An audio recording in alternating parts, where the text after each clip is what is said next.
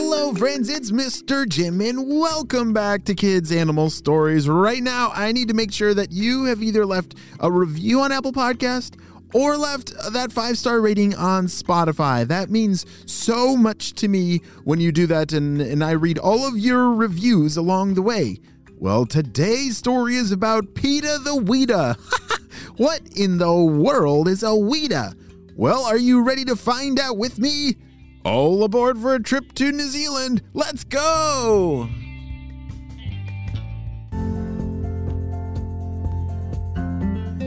It was a dreary day in New Zealand. The rain was slowly falling onto the ground, and the clouds were very thick in the sky. It was a little bit foggy, and no breeze. There was no wind, and so the air felt very still, but very wet. "Oh, I could really use a break," said Peta. "Why are we always working, Papa? This work, it never ends." You see, Peta was a giant Weta. Peta the Weta. I know it sounds kind of silly, but Peta the Weta, imagine like a ginormous cricket. Imagine if you were holding a cricket on your hand, except it wasn't very small. It was almost as big as your entire hand. Wow. Peta the giant Weta, he's a pretty amazing creature, and he has a very important job. "Well, son, you see, when I was your age, there were thousands of us. But now it's just me and you, and we must work very hard. Or else the jungle and the forest will be a very messy and stinky place." We have a lot to unpack right there. You see, the job that Peta the Weta is talking about, they are garbage men. That's a really important job. I think we've talked about that before. If you just left your trash like in the front yard or in your kitchen, it would get pretty stinky, right? Yeah, it's somebody's really important job to make sure that the trash and our garbage is either recycled or it goes to the right place so that it's not filling up our houses and our neighborhoods with very stinky air. But Peta the Weta was not only a garbage man with his dad, but they were also gardeners. So they would break down all the old stinky stuff in the forest and also prepare the soil for new plants to grow. Now, I don't know of many more important jobs than those two in the forest, because if it wasn't for them, the plants would have nowhere to grow, and the forest would not last very much longer. Papa, do you have any tricks to stop getting dirt in your ears? Because every time I bend down to pick up all the stuff and to dig through the dirt, I keep getting my ears full of dirt. It's really frustrating. Wait, what? Hold on a second. Did he say he keeps getting dirt in his ears? I don't know about you, but like if I play in the sandbox or like bend down to pick up something off the ground, I don't get dirt in my ears. Let me check that out for a second. I'm reading here that giant Wetas, their ears are located on their knees. Wait, what? Yeah, it says right here that they have their ears on their knees. How silly would it be if our ears were on our knees? I would totally get dirt in them if I was crawling around on the ground. I'm glad our ears are on our heads. That's exactly where they're supposed to be. "Well, son, that's just a part of the job. We get a little dirty, and at the end of the day, it's just important to make sure that you clean out your ears so that dirt doesn't stay in there overnight while we're sleeping." Okay, I wish there was a better trick for that.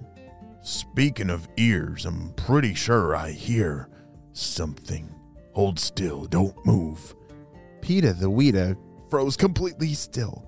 You see, the reason they have their ears on their knees is to bring it closer to the ground so that they can hear when their predator is approaching. And you know what kind of creature loves to eat giant Wetas the most? They're called lesser short-tailed bats. And I don't know about you, I think of a bat as a flying creature, right? Well, the lesser short-tailed bat, actually likes to walk on the ground, which is why they need those ears very close to the ground so that they can hear it walking before it's too late and they get invited over for dinner with that short-tailed bat. Home. Peta's papa was right. All right, well, I think he's getting closer. Let's head on back to our home just in case.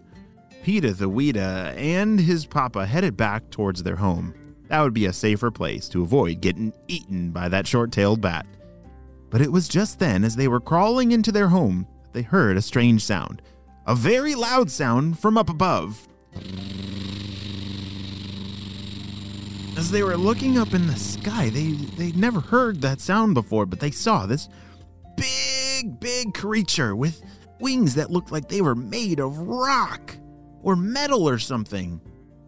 Do you know what it is that's in the sky that they're looking at that would make a big sound like that?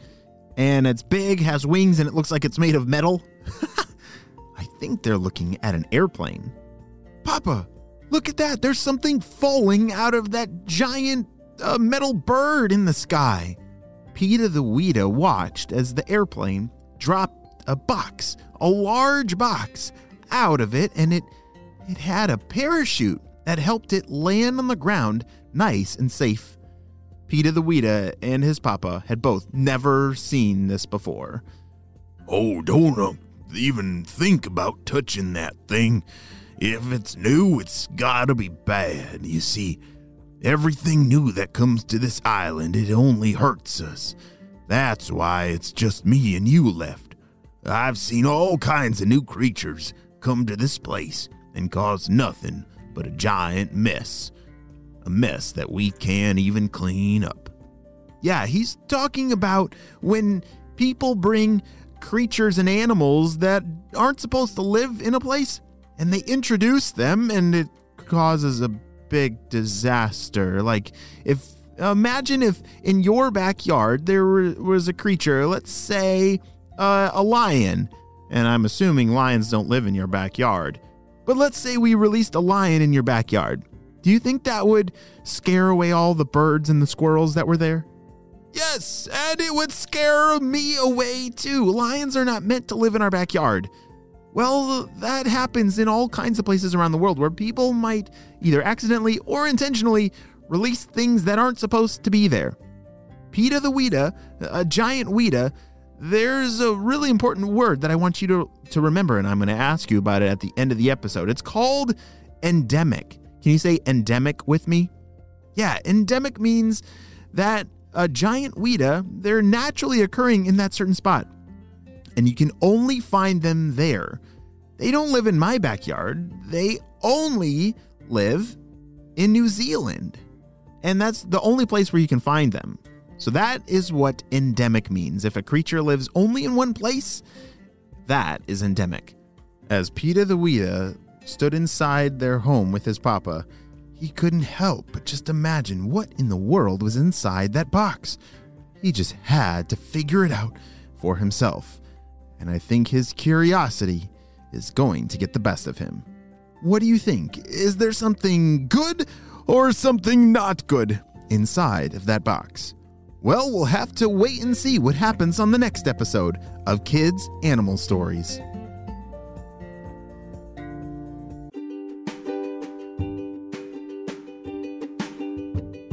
Great job, you listened all the way to the end. And who remembers that word? All right, I'm going to quiz you. What does it mean if a creature is naturally occurring in a certain place and you can only find them there? Is that word hippopotamus, scoopanooba, or endemic? It's not scoopanooba. Yes, it's endemic. Great job.